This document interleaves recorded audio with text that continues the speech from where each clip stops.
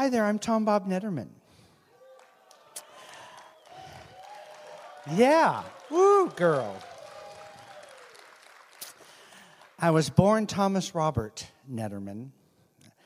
Did a lot of growing up in Texas where everybody's middle name is Bob. Billy Bob, Joe Bob, Bob, Tom Bob. It didn't start until I got here into Chicago, and it was just kind of a joke. Tom Bob, hey, Tom Bob, and just kind of stuck. And so you don't forget that name, do you? Tom Bob. It's like Tom Bob? Okay. Oh, Lord. So I look out at this audience, and I see nothing but love. I feel so loved. I have been feeling that all week, the last couple of weeks, the last 2.5 weeks as I've been knowing that I'm going to come up here today. And I've gotten so many texts from people just wishing me well and loving me up, so much support. And I'll tell you, it's that love that transforms me. It's the love that transforms you. I am a living, breathing, walking testimony of the transformation of love. All right? It hasn't always been that way. Back in 1959, somewhere around thereabouts, my mom, 17 years old, Bonnie Sue Netterman, met Hugh Robert Holmes, and they got it on in the back seat of a 57 Chevy. 9 months later, out popped me. And I'll tell you, during that time in the womb, when my mom realized that she was pregnant, there was horror. There was shame. This was back in the 60s. You know, you didn't get pregnant when you weren't married. You didn't get pregnant in high school. It was a huge deal. You know, today it's like, oh, you're going to have a baby. Great. You know, and everybody chips in and we love it. But I'll tell you what, I came out of that womb feeling ashamed. Feeling like I didn't have a right to be on this planet. Feeling like I was one big mistake. And I did everything in my power for most of my adult years, probably for the next 45 some odd years, proving that I was a mistake. Proving that I was, shameful. I had this need to justify my existence on this planet. And then, it occurred to me, it's like, you know what? I wasn't born in shame. That's not true. My mom and my father at that time were in love. There was desire and passion and lust. And then I spent the rest of my adult years proving that too. Oh, Lord, oh, mercy. I'm telling you what. I remember back in the day, Walt Chamberlain, that basketball player, that's all I know about him, big old guy. And there was this news clip or something that came out where he was boasting that he had like 500 sexual partners. Yeah, whatever. He's got nothing on me, baby. I spent year after year after year being sexually compulsive. And then I raised the stakes and added drugs and alcohol and what to the picture just to heighten the experience. And, I got to tell you, it wasn't pretty. Fast forward to a time not too long ago, probably, 6 years ago, something like that, 5 years ago, I don't know, somewhere around there. I landed myself in jail. I had been staying with Mark and Patrick, and let me back up a little bit.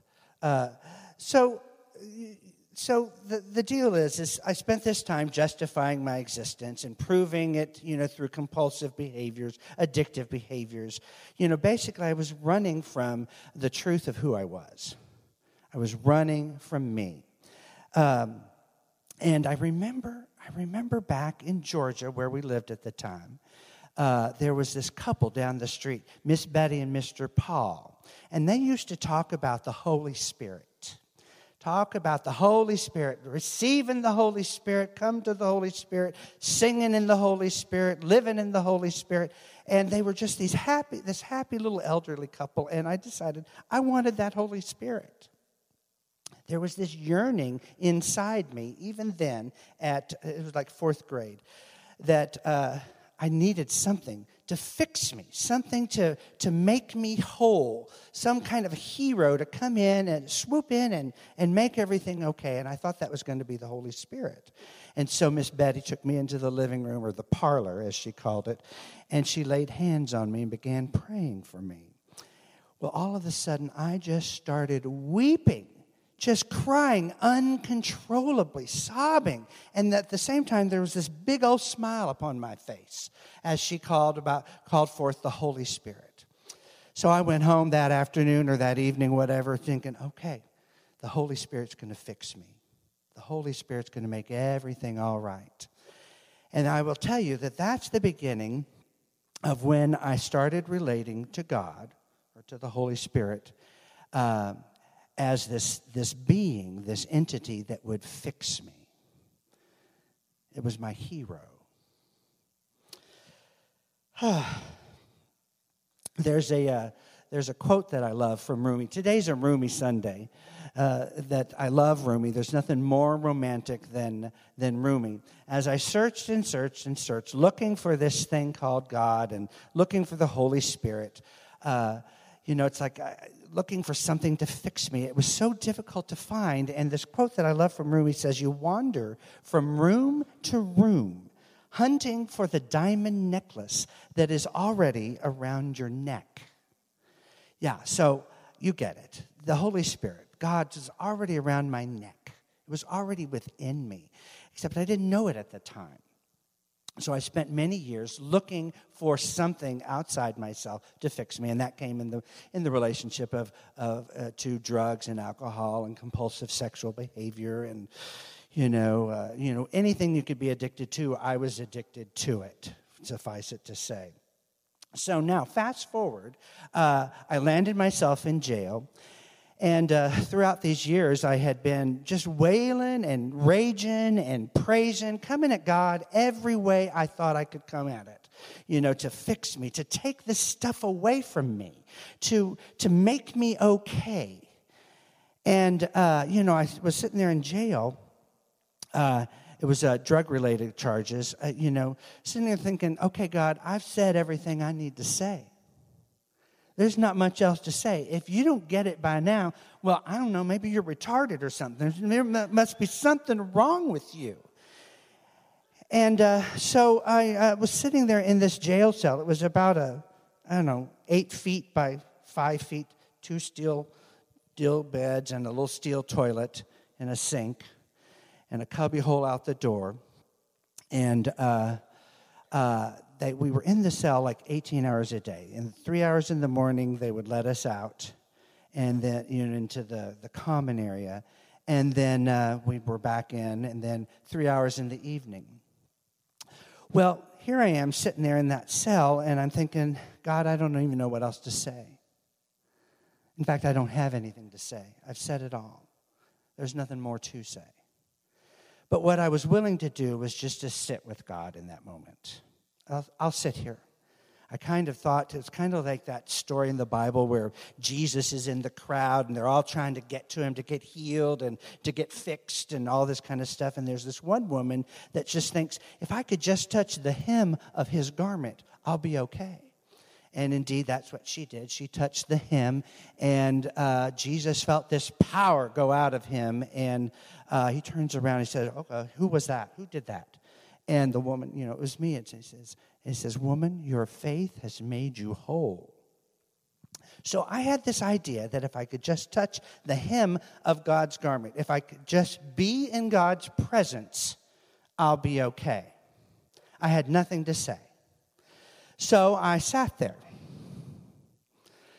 hour after hour, day after day. I was in the big house a fair amount of time. Long enough to lose this belly that I've got right now. And And it got to the point where when they went out let us out in the morning for, the morning break out into the yard, I stayed in. Once you could either come or go, but you couldn't come and go. So once they shut the door, I'm locked in there all by myself for 3 hours, and that was the time I took care of my personal business because there wasn't anybody else to see. Oh, Lord.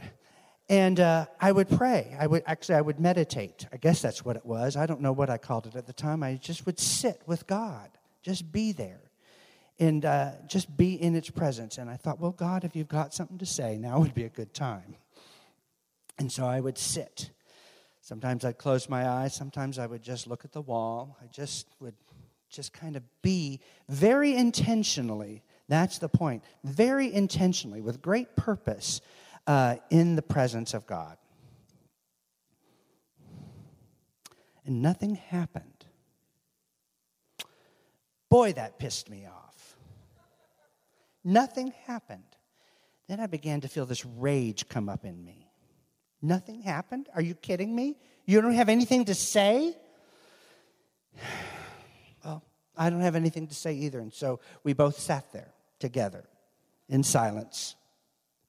And then what happened was at some point I sort of heard this voice.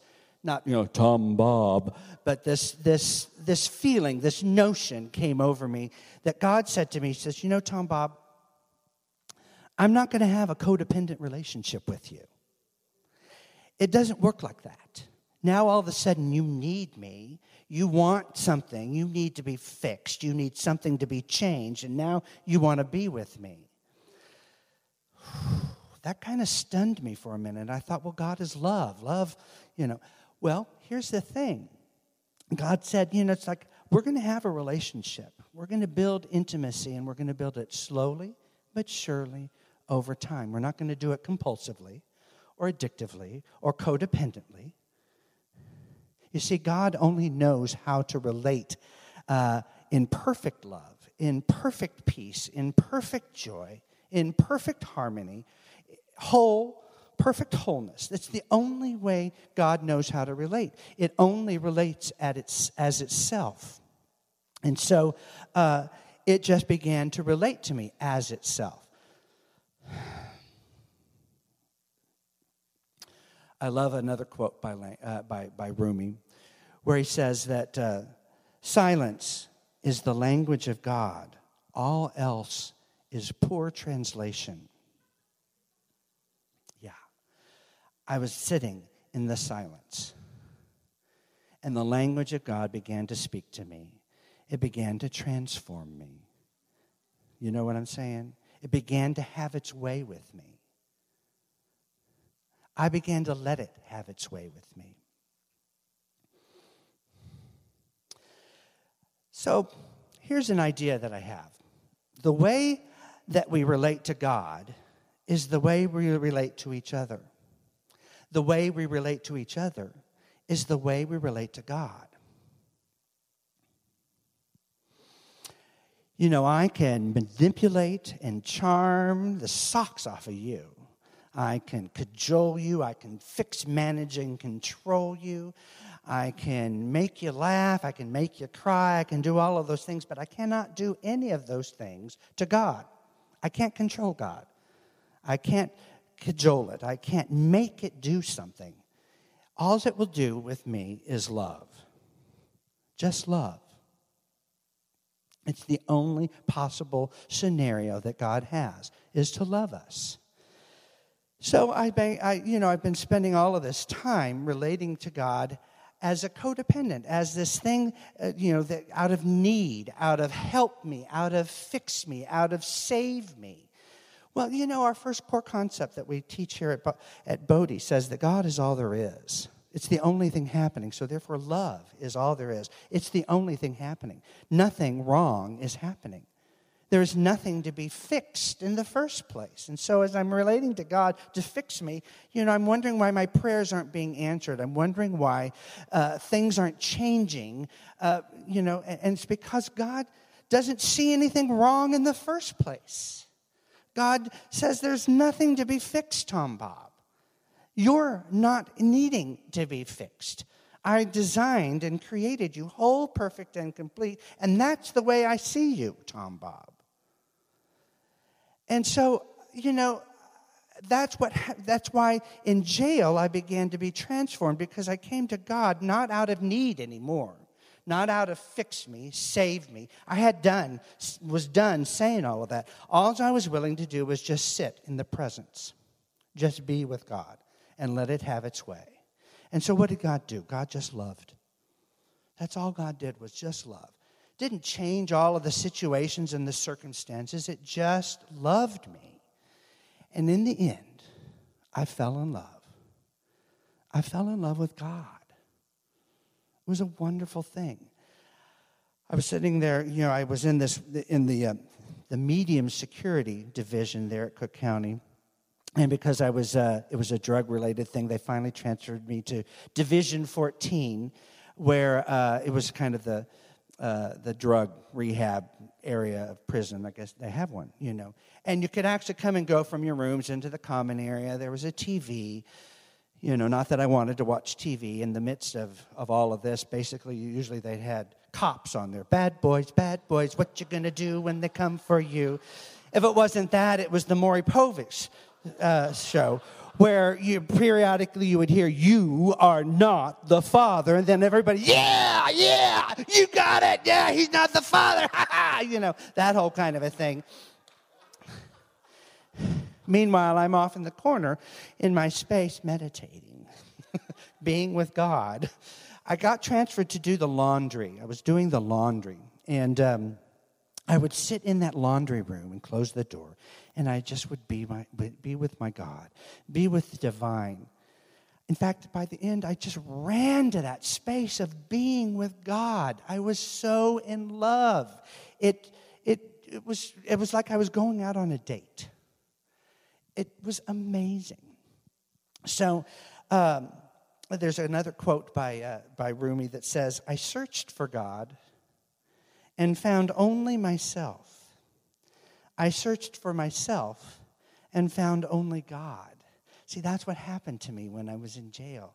I was searching for God, searching for myself, and I found God, and indeed I found myself. I found out that I wasn't broken. People from the congregation would write me and say, "Tom Bob, you are on an amazing journey." Wow. I had no idea at the time I was on an amazing journey. I just thought I was in jail.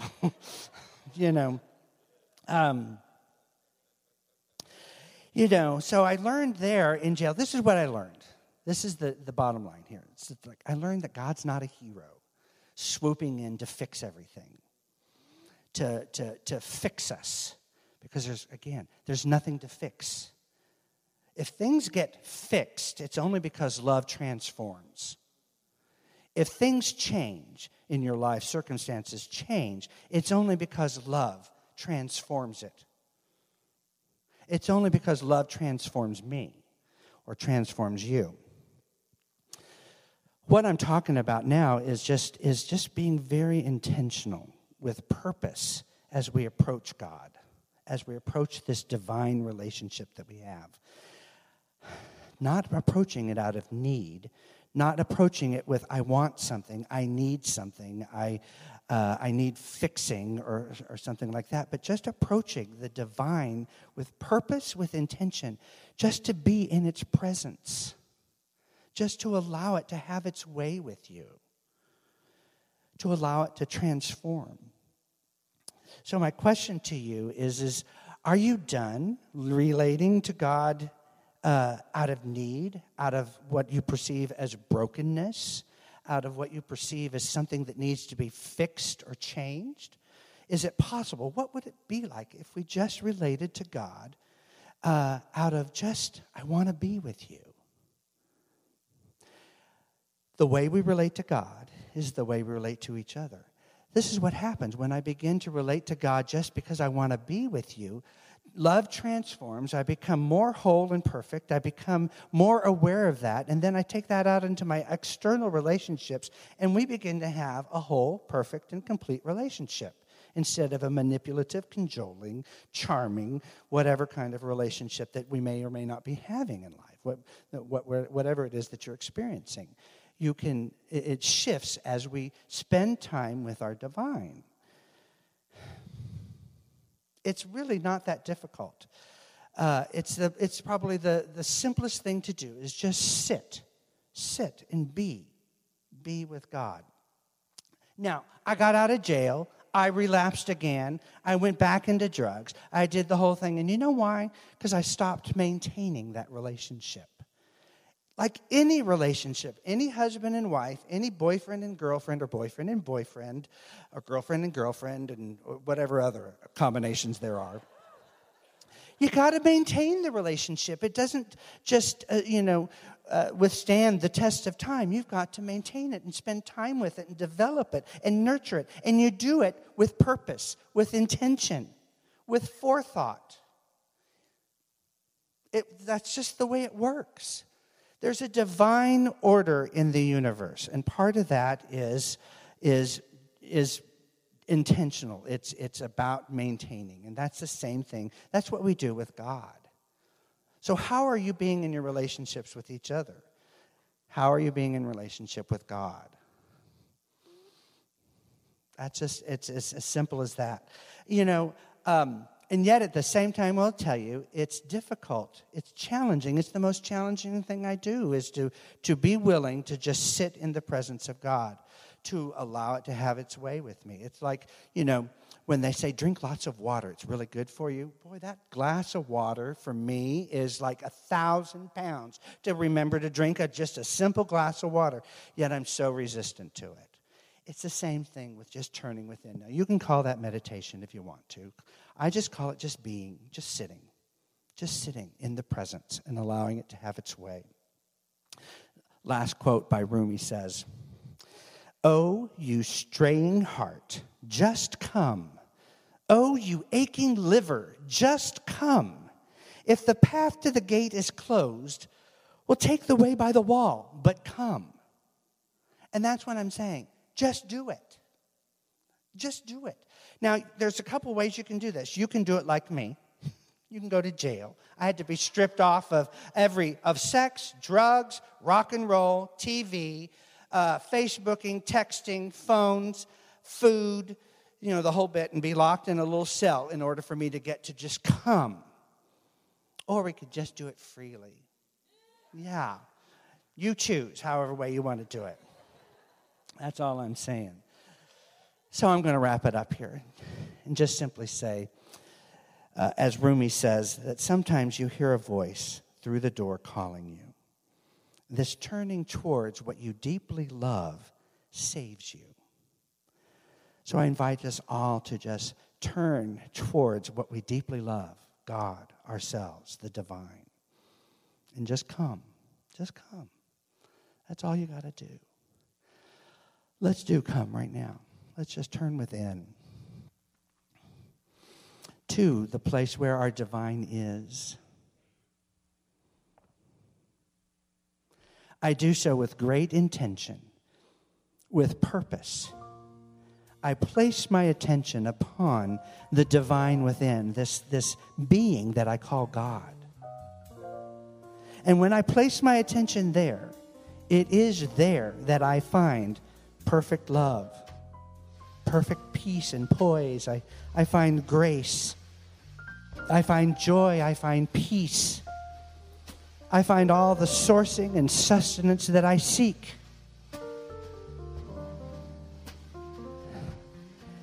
And the good news is that I am one with all of it. Everything that God contains and everything that God expands into, I am one with.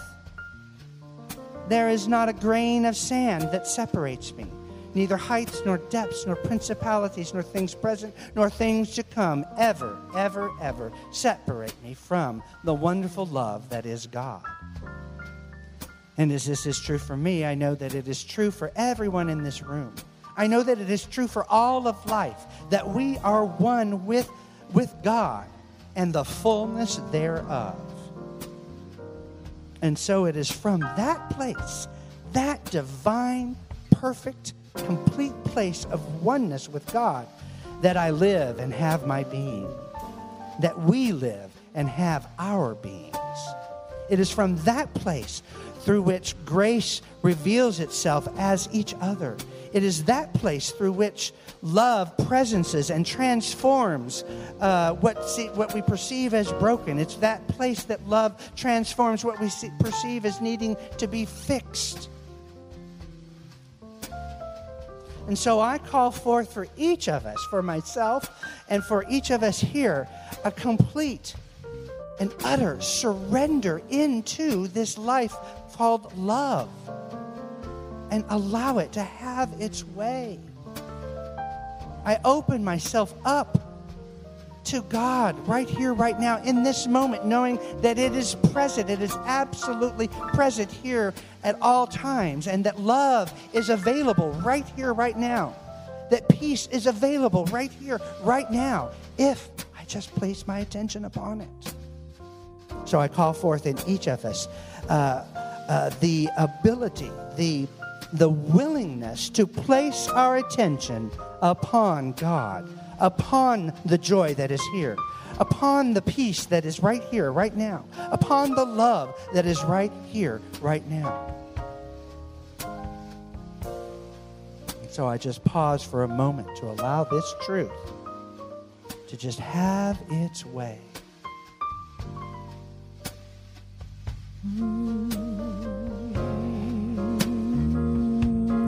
Let love,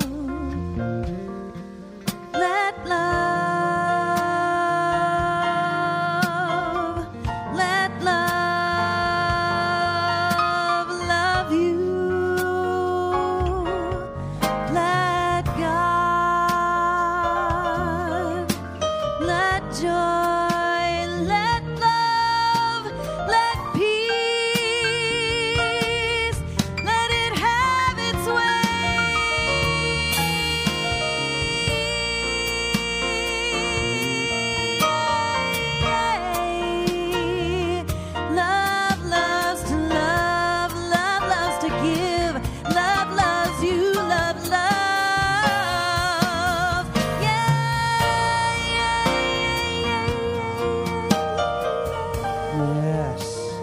I say yes to this. I call forth a yes in everyone here, a yes to God, an intentional, purposeful, personal yes to the divine. I'm so grateful for this. I'm grateful for that, for the shift that is already occurring.